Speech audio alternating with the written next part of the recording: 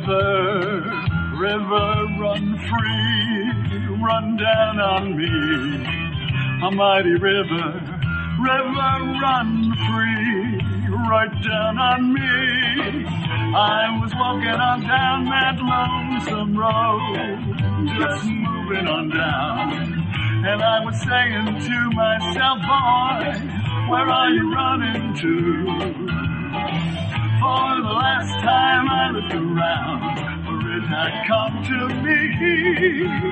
The answer is not just blowing in the wind, it's in the roots of the trees. The lessons are there for one to see. The problem lies in noticing, just noticing. You don't have to bang your head anymore. Just watch that river flow on by and by.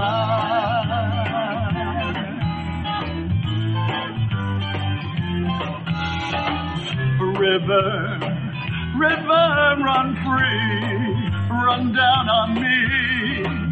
Mighty river, river, run free, right down on me. I was walking on down that lonesome road, just moving on down, and I was saying to myself, boy, where are you running to? For the last time I looked around, for it had come to me. The answer is not just blowing in the wind, it's in the roots of the tree. Hello, friends, brothers and sisters, children of God. Welcome back to Jack the Bridge. I was on the phone with a very good friend of mine earlier, and he mentioned to me that he wished there was a little more of me that came out in the podcast, and had just suggested that I share a little bit more of who I am. And I do plan to do that with everyone who listens. And the other thing that I didn't mention was on the radar is a testimonial that's planned on the official Godcast in April. In any event, one reason that I've been reading this book and a couple of other authors is because I've been thinking about how pessimistic and jaded so many of us have become throughout for lack of a better way to say it, the Fauci flu and all that has seemed to revolve around it, the hysteria to the censorship, to the obvious corruption of the pharmaceutical companies. In any event, I did make a promise to my 85-year-old mother that when and if I began a podcast, initially I was going to some biblical readings and some really amazing, as any of you know, amazing writings that are in the Bible, both Old and New Testament. And these sacred words are phenomenal and a source of strength and solace and peace and good and the epitome of love. It's all there, and war. But the bottom line is my promise to my mother is that I would share content and share my voice in a manner that wasn't so polar. So we'll get to know each other better, I'm sure. But in the meantime, I want to begin reading chapter 7 of Nikos Kazantzakis, Last Temptation of Christ. You may hear some wind, even some pieces of ice breaking off. Right now I'm sitting here in the wake of a 2-day nor'easter. And it just about snowed for 2 days here on and off, piled up maybe 10 or 12 inches of snow. And so now it's a pretty windy day. It was a bluebird gorgeous day for about 3 hours. Now it's starting to cloud up again. But Anyway, that's what's happening here. I'm sure the weather is variable where you are too. But we're all in God's world, and it's a beautiful one that He's put here for us.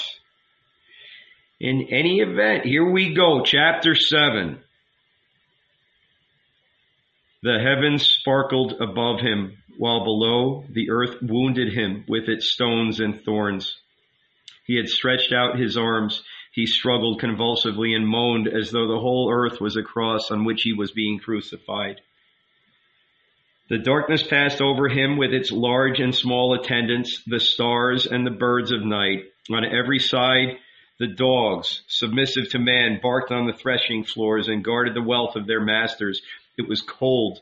Jesus shivered. Sleep overcame him for a moment and led him to an airy promenade to warm, faraway lands, but straightway threw him back, down again to earth, onto the stones. Toward midnight, he had heard merry bells passing at the foot of the hill, and behind the bells, the melancholy song of a camel driver. There was a sound of conversation. Someone sighed. The clear, fresh voice of a woman spouted out of the night. But the road quickly grew silent once more. Mounted on a golden saddled camel, her face grooved from weeping, the makeup on her cheeks turning to mud, Magdalene was passing by in the middle of the night. Wealthy merchants from the four corners of the earth had arrived. Finding her neither at the well nor in her house, they chose the camel with the richest, the most golden harness, and sent their driver to bring her to them post haste. Their route had been extremely long and dangerous, but they had kept constantly in mind and a body they would find at Magdala, and this gave them strength. They had not found it, however, so they dispatched the driver and lined up in Magdalene's yard, where they now sat with closed eyes, waiting. Little by little, the bells in the night grew dimmer, sweeter. They now seemed to the Son of Mary like tender laughter, like purring jets of water which gushed into a deep orchard and called him caressingly by name, and in this way gently, following the seductive ring of the camel's bells, he slid back into sleep. He had a dream. The world seemed to be a green meadow all in bloom, and God an olive-skinned shepherd boy with two twisted horns, newly grown and still tender, who sat next to a cistern of water and played his pipe. Never in his life had the Son of Mary heard such a sweet, bewitching sound. While God the shepherd boy played on, the soil, fistful by fistful, quivered and stirred, grew spherical, came to life, and graceful, deer with wreath-like antlers suddenly filled the meadow. God leaned over and looked at the water. The cistern filled with fish. He lifted his eyes to the trees. Their leaves changed color, became twittering birds. He had gathered momentum. The piper's music grew furious, and two insects as large as men emerged from the ground and at once began to embrace on the springtime grass. They rolled from one end of the meadow to the other, coupled, separated, coupled again, laughed indecently, scoffed at the shepherd boy, and hissed. The boy lowered his pipe and regarded the audacious and obscene pair. Suddenly his patience gave out. With one blow, he crushed his pipe under his heel, and all at once, birds, deer, trees, water, and the glued man-woman vanished. The Son of Mary uttered a cry and awoke, but not before his eye was caught, just at the moment of awakening, by the pasted bodies of a man and a woman hurling down into the dark trapdoor of his bowels. Terrified, he jumped to his feet. Such is the mud within me, such the filth! He unbelted the nail-studded leather strap, trampled the clothes he was wearing underfoot, and without speaking began pitilessly to scourge his thighs, back, and face. The blood spurted out and splashed him. He felt it and was relieved. Dawn. The stars grew dim. The frosty wind pricked his bones, the cedar above him filled with wings and song. He turned around, the air was empty. In the light of the day, the bronze-eagled-headed curse had become visible again. I must go away, must escape, he thought. Must not set foot in Magdala, curse the place. I won't stop till I reach the desert and bury myself in the monastery. There I shall kill the flesh and turn it into spirit. He placed his palm on the ancient trunk of the cypress and stroked it. He felt the tree's soul rise from the roots and branch out to the highest, tenderest twig.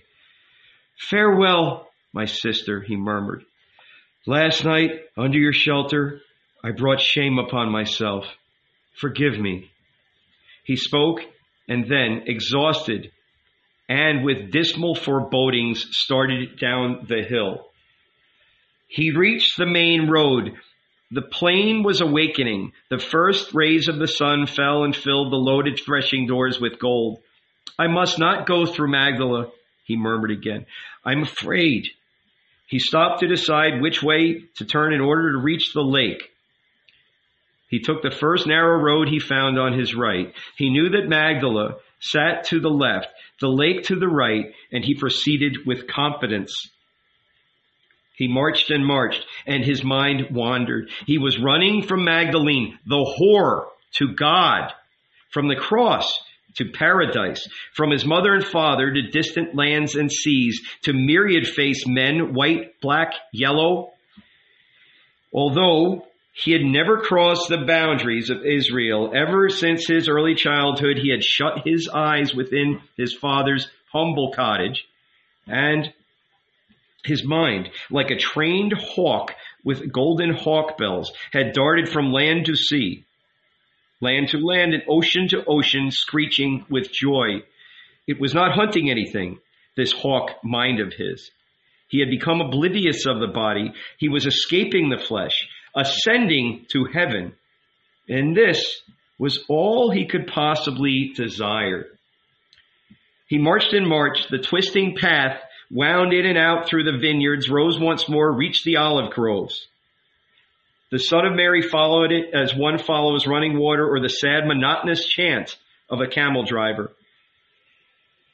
The whole journey seemed a dream to him. He scarcely touched the earth. His feet trod his human seal, the heel and 5 toes, lightly into the soil. The olive trees waved their laden branches and welcomed him. The grapes had begun to shine.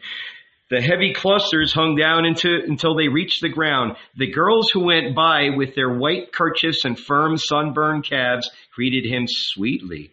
Shalom, peace. Sometimes, when not a soul was visible on the path, he heard the heavy footsteps behind him again. A bronze splendor flared up in the air and was then snuffed out, and the evil laughter exploded once more over his head. But the Son of Mary forced himself to be patient. He was approaching deliverance. Soon he would see the lake opposite him and find behind the blue waters, hanging like a falcon's nest between the rocks, the monastery. He followed the path and his mind ran on, but suddenly he stopped, startled. There before him in a sheltered hollow, spread out beneath the date palms, was Magdala. His mind turned back, but his feet, against his will, began to lead him with sure steps to the perfumed hermitage of his cousin Magdalene, to the house which was condemned to the fires of hell. No, I don't want to go. I don't want to go, he murmured in terror. He tried to reverse his course, and his body refused. It stood its ground like a greyhound and smelled the air. I'll go away, he decided once more within himself, but he did not budge. He could see the clean, whitewashed houses and the ancient well with its marble brim.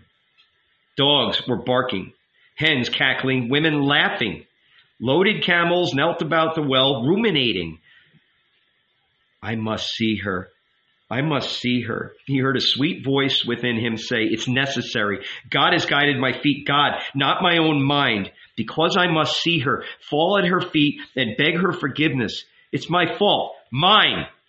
Before I enter the monastery and put on the white gown, I must beg her forgiveness. Otherwise, it will not be possible for me to be saved. Thank you, Lord, for bringing me where I did not want to come. He felt happy. Tightening his belt, he began the descent to Magdala. A herd of fresh camels lay on their bellies around the well. They had finished eating and now, still laden, were slowly, patiently chewing their cud. They must have come from fragrant, faraway lands, for the whole area smelled of spices. Jesus halted at the well. An old woman who was drawing near tipped her jug for him, and he drank. He wanted to ask if Mary was at home, but he was too ashamed. God has pushed me to her house, he reflected. I have faith. She will most certainly be there.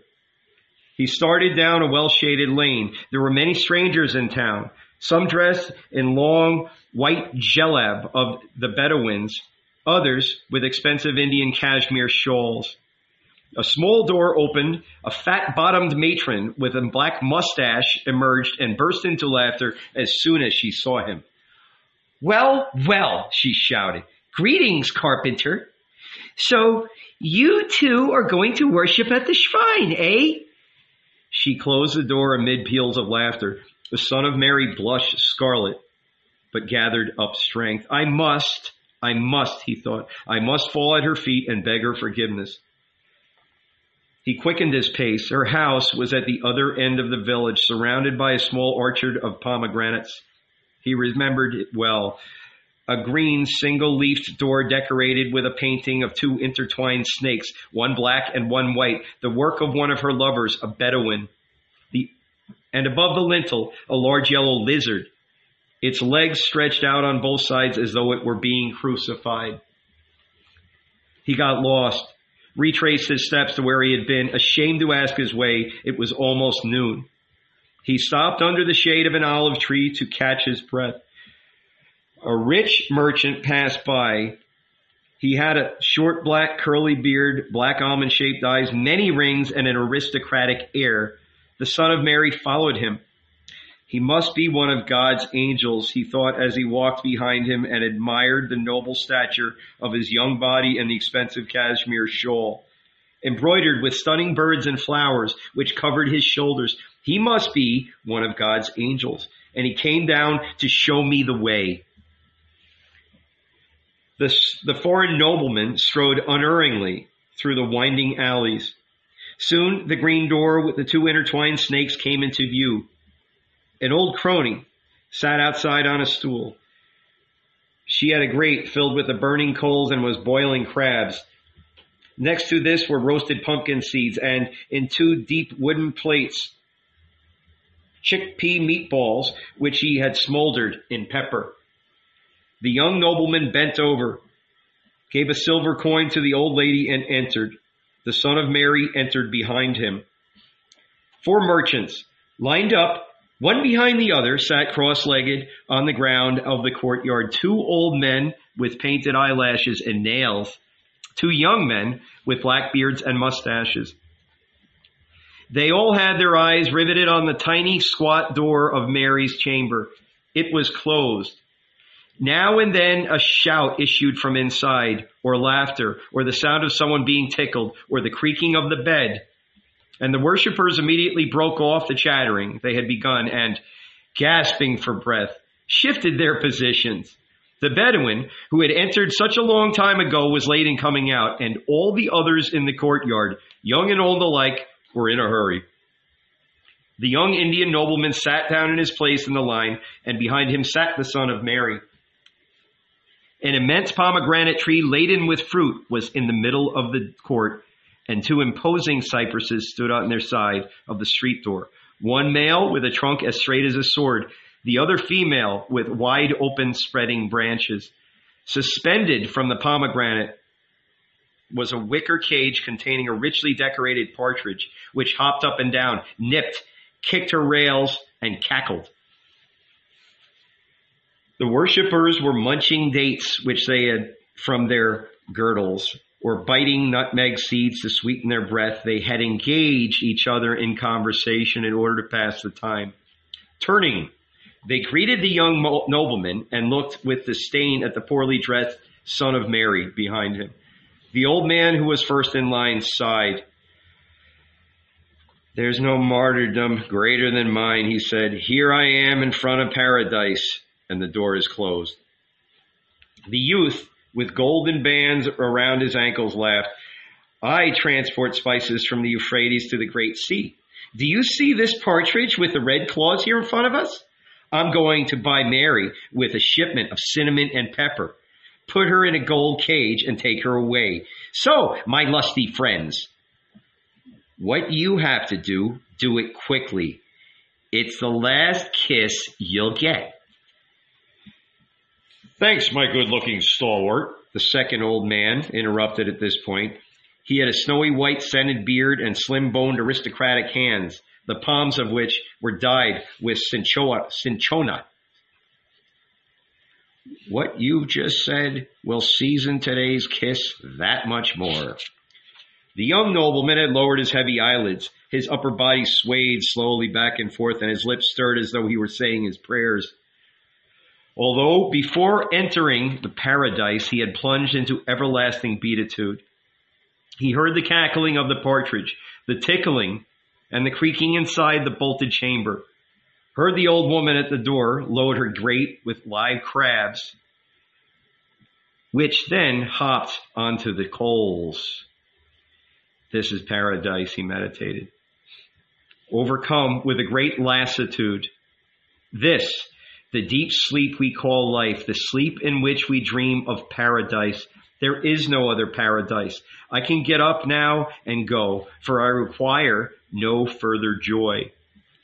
A huge green turbaned man in front of him pushed him with his knee and laughed.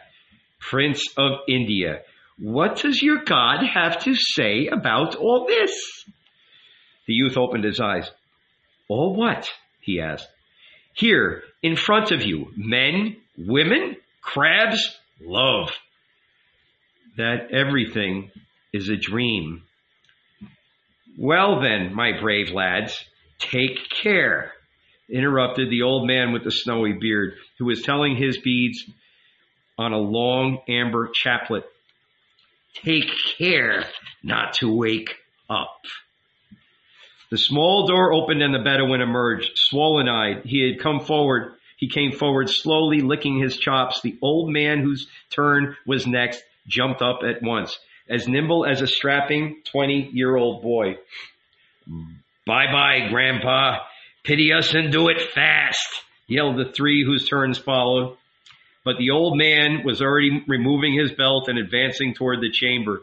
This was no time for chatter, he answered, and slammed the door behind him. They all eyed the Bedouin with envy, no one daring to speak. They sensed that he was cruising over deep waters far, far away. Indeed, he did not so much as turn to look at them. He staggered through the courtyard, reached the street door, missed knocking over the old crony's grate by a fraction of an inch, and disappeared finally into the crooked lanes. At that point, in order to redirect their thoughts, the huge fat man with the green turban started out of a clear sky to talk about lions, seas, and faraway coral isles. The time went by. Now and then a slow, gentle clicking of the amber beads could be heard. All eyes were pinned once more on the squat doorway. The old man was late, very late in coming out. The young Indian nobleman got up. The others turned with astonishment. Why had he got up? Wasn't he going to speak? Was he about to leave? He was happy. His face was resplendent. A gentle glow patched his cheeks. He wrapped the cashmere shawl tightly around him, put his hand to his heart and lips, and took his leave. His shadow passed tranquilly over the threshold. He woke up, said the youth with the golden rings about his ankles. He tried to laugh, but a strange fear had suddenly overcome them all, and they began with anxious haste to discuss profit and loss. and the prices current in the slave markets of Alexandria and Damascus. Soon, however, they reverted to their barefaced talk of women and boys, and they stuck out their tongues and licked their chops. Lord, oh Lord, the Son of Mary murmured, where have you thrown me? Into what kind of yard? To sit up with what kind of men? This, Lord, is the greatest degradation of all. Give me strength to endure it. The pilgrims were hungry. One of them shouted, and the old crony entered, portioned out bread, crabs, and patties of meat to the 4 men, and brought a jug of date wine. They crossed their legs, placed a meal in their laps, and began to clap their jaws. One of them, feeling in a good mood, threw a large crab shell at the door and shouted, Hey, Grandpa, do it quick! Don't take all day! They all burst into peals of laughter. Lord, oh Lord, the Son of Mary murmured again, give me strength to stay until my turn comes. The old man with the scented beard felt sorry for him. Hey, you, my fine lad, he said, turning. Aren't you hungry or thirsty? Come here and have a bite. It will give you strength. Yes, poor fellow. You'd better eat, the colossus with the green turban added, laughing. When your turn comes and you go inside, we don't want you to put us men to shame. The Son of Mary blushed scarlet, lowered his head, and did not speak. This one's dreaming too, said the old man, shaking out the crumbs and bits of crab which had filled his beard. Yes, by St. Beelzebub's dreaming. He'll get up now and like the other and leave. Mark my words. The Son of Mary looked around him terrified. Could the Indian nobleman really be right? Could all this yard, pomegranate, grape, partridge, men be a dream? Perhaps he was still under the cedar, dreaming. He turned toward the street door as though seeking help and saw his eagle-headed fellow voyager standing motionless next to the male cypress, armed to the teeth in bronze. Now, for the first time, the sight of her made him feel relieved and secure. The old man came out, panting, and the huge green turbaned man went in. Hours later came the turn of the youth with the golden bands around his ankles. Then that of the old man with the amber rosary. The Son of Mary now remained all alone in the yard, waiting. The sun was about to set. 2 clouds were sailing in the sky. They stopped, laden in gold. A thin gliding of frost fell over the trees, soil, and the faces of men. The old man with the amber rosary came out, stopping for a moment on the threshold. He wiped his running eyes, nose, and lips, then shuffled with drooping shoulders toward the street door. The Son of Mary got up and turned to the male cypress. His companion lifted her foot, ready to follow behind him. He wanted to speak to her, to beg her to wait for him outside the door, to tell her that he wished to be alone, that he would not run away. But he knew his words would go to waste, and he remained silent. Tightening the strap around his middle, he raised his eyes and looked at the heavens. He hesitated, but a hoarse voice called angrily from within the chamber, "Is there anyone else? Come in!" It was Magdalene. Summoning all his strength, he went forward. The door was half open and he entered, trembling. Magdalene lay on her back, stark naked, drenched in sweat, her raven black hair spread out over the pillow and her arms entwined beneath her head.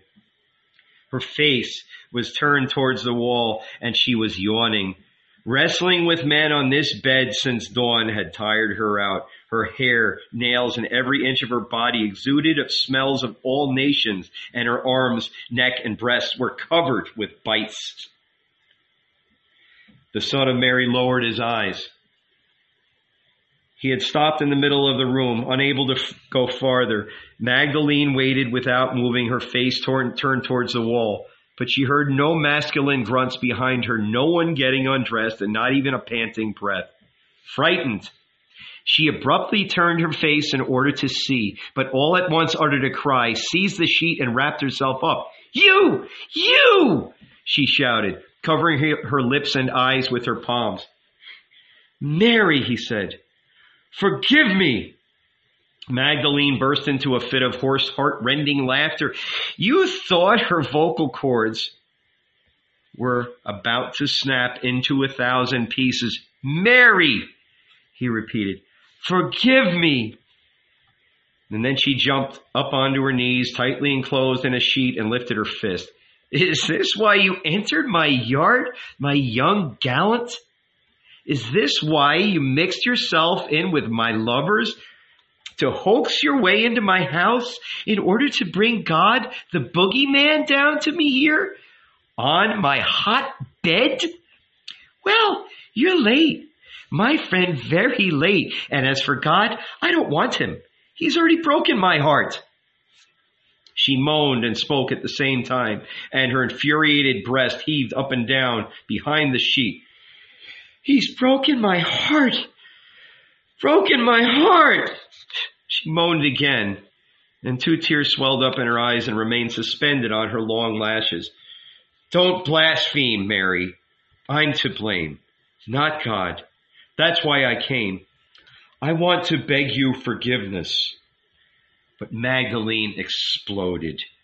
You and your God have the identical snout. You're one and the same, and I can't tell you apart. Sometimes I happen to think of him at night, and when I do, curse the hour. It's with your face that he bears down on me out of the darkness. And when I chance to meet you on the street, curse the hour. I feel that it's still God I see rushing directly for me.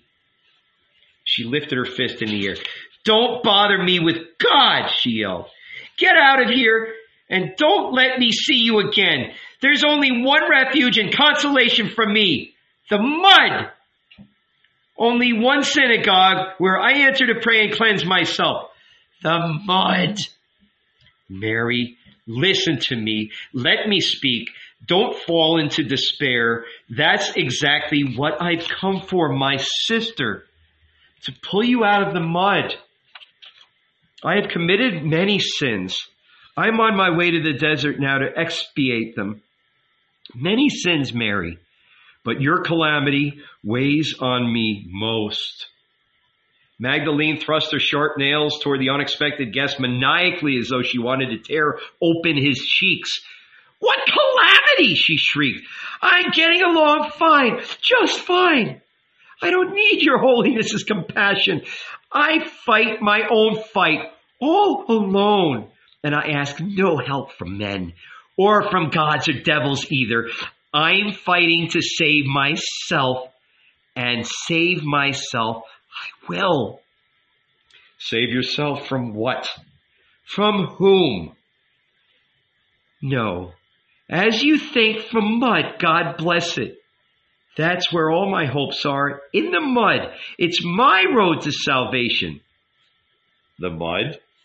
Yes, the mud, shame, filth, this bed, this body of mine covered as it is with bites and smeared with the whole world's drivel, sweat, and slime.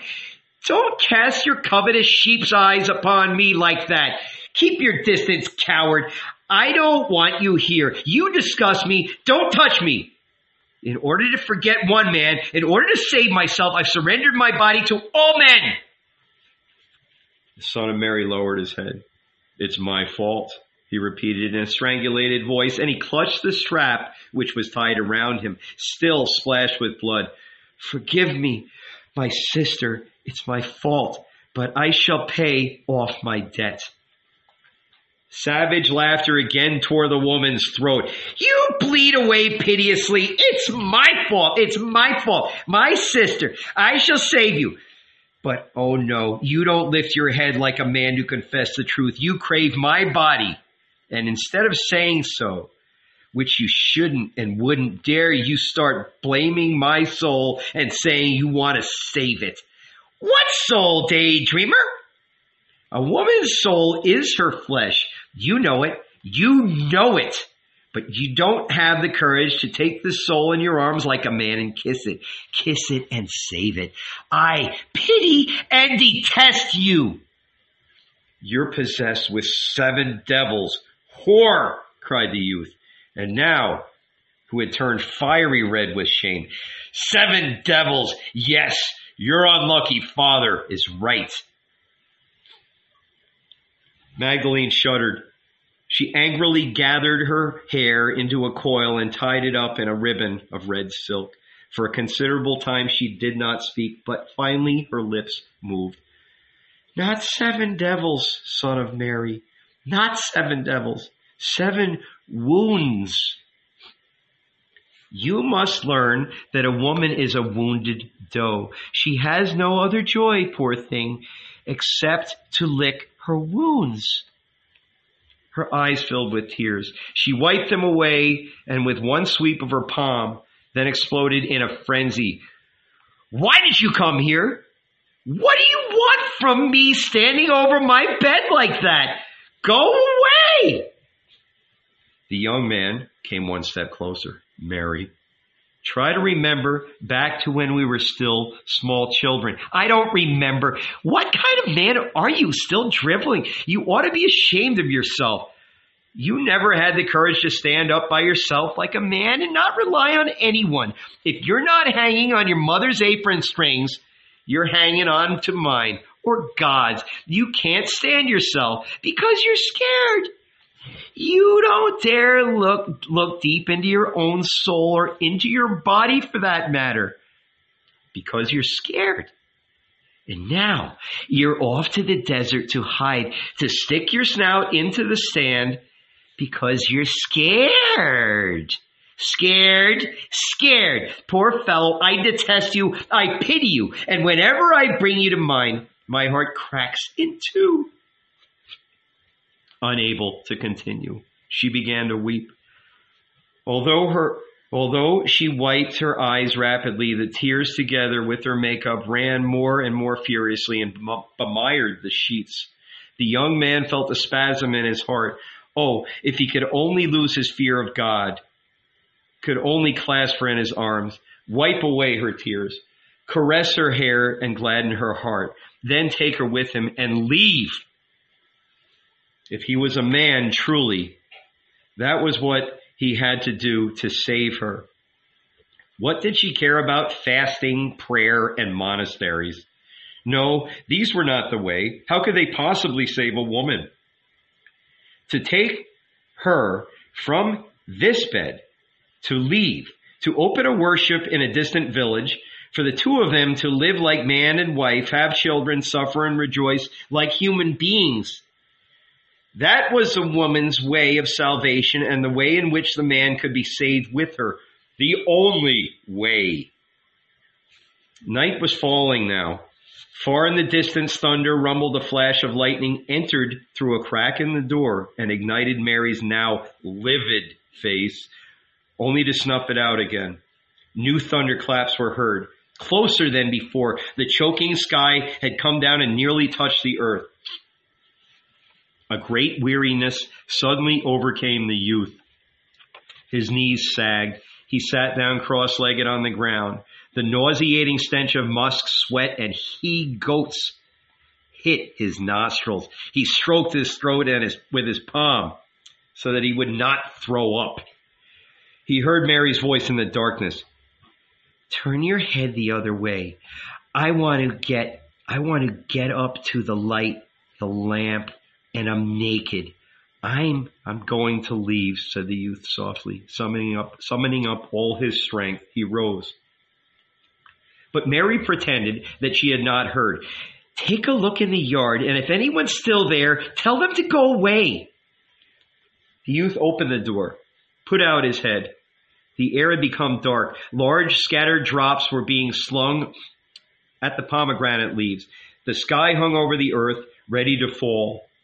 The old crone had taken her lighted grate and burrowed into the yard, where she stood glued to the trunk of a male cypress. The heavy drops began to come down harder and harder. No one, said the youth, quickly closing the door. The squall had now lashed out in full force. Magdalene had jumped out of bed in the meantime and covered herself with a warm woolen shawl embroidered with loins and deer, presented to her that morning by a loving Ethiopian. Her shoulders and loins shuddered with delight at the sweet warmth of the garment. Stretching up on tiptoe, she unhooked the lamp from the wall. "No one," the youth repeated, with gladness in his voice. "The old lady?" "Under the cypress, it's a real squall." Mary flew into the yard, discovered the lighted grate in the darkness, and approached. "Grandmother know me," she said, pointing toward the bolt of the street door. "Take your grate and your crabs and go home. I lock up. No one else tonight." "You've got your lover inside, eh?" hissed the old woman, vexed at losing her night customers. "Yes," Magdalene answered. "He's inside. Go." Grumbling, the old lady got up and gathered together her utensils. "He's a real beauty, your ragamuffin," she mumbled softly with her toothless gums. But Mary, who was in a hurry, shoved her outside and barred the door. The heavens had opened. The whole sky was pouring into her yard. She uttered a shrill cry of joy, just as she used to as a child every time when she first saw the first autumn rain. When she got inside, her shawl was drenched. The youth stood in the middle of the room, unable to make up his mind whether to stay or go. Which was God's will? It was pleasant here and warm. He had even become accustomed to the nauseating odor. Outside, wind, rain, and cold. He knew no one in Magdala, and Capernaum was far away. Should he go or stay? His soul swung back and forth like a ringing bell. "It's coming down in buckets, Jesus. I bet you haven't eaten a thing today. Help me light the fire and we'll cook." Her voice was tender and attentive like a mother's. "I'm going to leave," said the youth, turning toward the door. "Sit down and we'll eat together," Magdalene ordered. "Does the thought disgust you? Are you afraid you'll pollute yourself by eating with a whore?" The youth took logs and kindling from the corner, bent down by the stone jamb of the fireplace in front of the two andirons, and lighted the fire. Mary's heart had grown calm. Smiling now, she filled a pot with water and placed it on a fire. From a sack hanging on the wall, she took 2 heaping handfuls of de-eyed broad beans and threw them in. Then she knelt in front of the lighted fire and listened. Outside, the floodgates of heaven had opened up. "Jesus," she said quietly, "you asked me if I remembered when we were children and played together." But the young man, kneeling with Magdalene in front of the hearth, simply stared at the fire, his mind far away. He felt as though he had already reached the monastery in the desert, as though he had put on the whole white robe and begun to promenade in solitude. And his heart was a small, happy goldfish swimming in the deep, tranquil waters of God. Outside, the world was falling apart. Within him, peace, love, and security. "Jesus," the voice next to him repeated, "you asked me if I remembered when we were children and played together." Magdalene's face, reflecting the light of the flames, glowed like a red-hot iron, but the youth, submerged in the desert, did not hear. "Jesus," the woman said again, "you were there, and I was 1 year old, 3, and I was 1 year older. There were 3 steps leading to the door of our house, and I used to sit on the highest one and watch you struggle for hours, unable to mount the first step. You fell, you got up again. And I did not even lift your my little finger to help you. I wanted you to come to me, but not before you suffered greatly. Do you remember?" A devil. One of her 7 devils was goading her on to speak to the man and tempt him. Hours later, you would finally manage to climb up to the first step, and then you struggled to mount the second, then the third, where I sat motionless, waiting for you, And then the youth gave a start and held out his hand. "Be still," he shouted. "Don't go further." But the woman's face gleamed and flickered. The flames licked her eyebrows, lips, chin, and uncovered throat. She took a handful of laurel leaves, threw them into the fire, and sighed. "Then you took me by the hand. Yes, you took me by the hand, Jesus. And we went inside and lay down on the pebbles of the yard. We glued the soles of our feet together, felt the warmth of our bodies mix rise from our feet to our thighs and from our thighs to our loins. Then we closed our eyes and—" "Quiet!" the youth shouted again. He lifted his hands in order to cover her mouth, but restrained himself. He was afraid to touch her lips. The woman sighed now and continued, lowering her voice to a sweet murmur. "Never in my whole life have I felt such sweetness." She paused, and then, "It is that sweetness, Jesus, which I've been seeking ever since from man to man, but I have not found it." The youth buried his face in his knees. "Adonai," he murmured. "Adonai, help." The warm, peaceful chamber was silent except for the bubbling of the fragrant pot of beans and the hissing of the fire as it devoured the wood. Outside, the male waters poured out from the skies with a roar, and the earth opened its thighs and giggled. "Jesus, what are you thinking about?" asked Magdalene, not daring now to face the man. "I'm thinking about God," he said in a strangulated voice. "About God, Adonai." As he spoke, he repented of having pronounced the sacred name in such a house as this.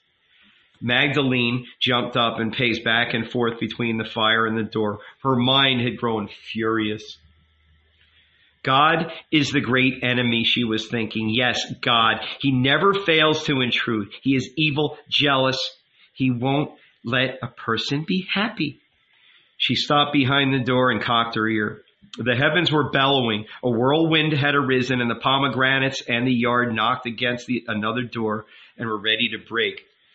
"The rain has let up a little," she said. "I'll go," replied the youth, rising. "Eat first and put some strength in your body. Where can you go at such an hour? It's pitch black outside and still raining." She took down a mat from the wall and spread it out on the floor. She removed the casserole from the fire, opened a small cupboard recessed in the wall, and took out a toasted barley roll and 2 earthenware soup plates. "This is a prostitute's meal," she said. "Eat, you essence of piety, eat, if it doesn't disgust you." The hungry youth did not hesitate to put out his hand. The woman tittered. "Is that the way you eat?" she hissed. "Without saying grace? Hadn't you better give thanks to God for sending bread, broad, beans, and whores?" Jesus' mouthful stuck in his throat. "Why do you hate me, Mary?" he said. "Why do you tease me? Look, tonight I am about to break bread with you. We have become friends again. Let bygones be bygones and forgive me. That's why I've come. Eat and stop your whining. If the forgiveness is not given, take it. You're a man." She lifted her hand and divided the bread, laughing. "Blessed be the name of him who sends bread, broad, beans, and whores to the world than pious guests." They remained kneeling, one opposite the other, under the light of the lamp, and said nothing more. Both were hungry. Both had suffered much anguish on this day, and they ate to replenish their forces. The rain outside began to subside. The sky had found relief. The earth was filled. There was no sound except the cackling laughter of rivulets that ran happily down the village's cobbled streets. They finished eating. The tiny cupboard also contained a sip of wine, which they drank, and several fully ripe dates for the sweet tooth. For some time both remained silent and watched the fire, which was about to go out. Their minds rose and fell, danced with the dying flames. It was cold. The youth got up and put more wood on the fire. Magdalene took another handful of laurel leaves and threw them on top. Perfume filled the room. She went to the door and opened it. A wind had arisen. The clouds had already scattered. 2 large stars, freshly bathed and immaculate, gleamed brilliantly over her yard. "Is it still raining?" asked the youth, who stood again in the middle of the room, unable to make up his mind. But Magdalene did not answer. She unrolled a mat, went to her trunk, took out the sheets and thick woolen blankets, gifts from her lovers, and made up a bed in front of the fire. "You'll sleep here," she said. "It's cold and windy out and almost midnight. Where can you go? You'll catch your death of cold. Here's where you're going to sleep, next to the fire." The youth shuddered. "Here? Are you afraid? Well, rest assured, my innocent dove, I won't bother you. No, I won't tempt you. I won't touch your virginity, my pet, such as it's worth." She put the still more wood on the fire and lowered the wick of the lamp. "Pleasant dreams," she said. "Tomorrow we both have much to do. You'll set out along the road again to seek your salvation. I'll set out along another road, my own, and I too will be seeking salvation. Each his own road, and we shall never meet again. Good night." She fell on her mattress, thrust her face into the pillow, biting the sheets all night long to hold back her cries and tears. She was afraid that if the man who was sleeping next to the fire heard her, he would take fright and leave. All night long she listened to him breathe tranquilly, restfully, like an infant nursing at the breast, and she, lamenting softly within herself in tender protracted sighs, lay awake and lulled him to sleep like a mother. The next day at dawn, she looked out between half-closed eyelashes and saw him get up, secure the leather strap tightly about his waist, and open the door. There he halted. He wanted to leave, but at the same time he did not want to leave. Turning, he looked at the bed and took a hesitating step toward it. He leaned over. It still was not very bright inside the room. He leaned over it as though he wanted to find the woman and touch her. His left hand was thrust beneath the strap. With his right, he covered his chin and mouth. The woman lay on her back, motionless, her hair veiling her naked breast.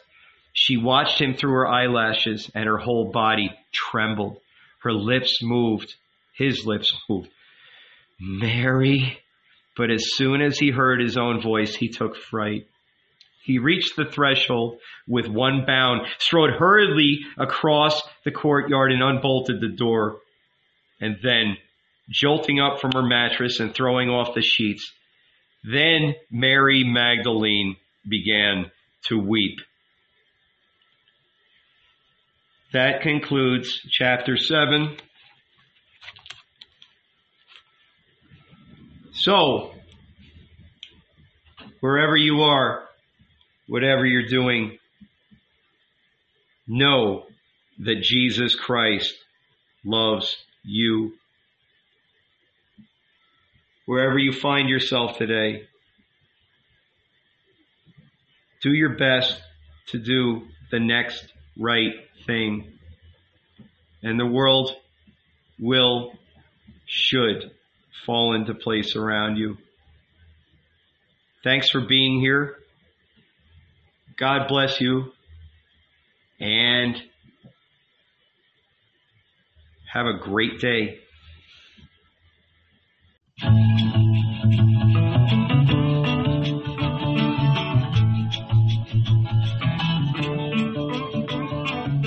If I ventured in the slipstream between the viaducts of your dream, where mobile steel rims crack and the ditch and the back road stop, could you find me Would you kiss my eyes, lay you down? Silence easy to be born again, to be born again. From the far side of the ocean, yeah, I put the wheels in motion. Then I stand with my arms behind me. I'm pushing out the door. Could you find me? Would you kiss my eyes?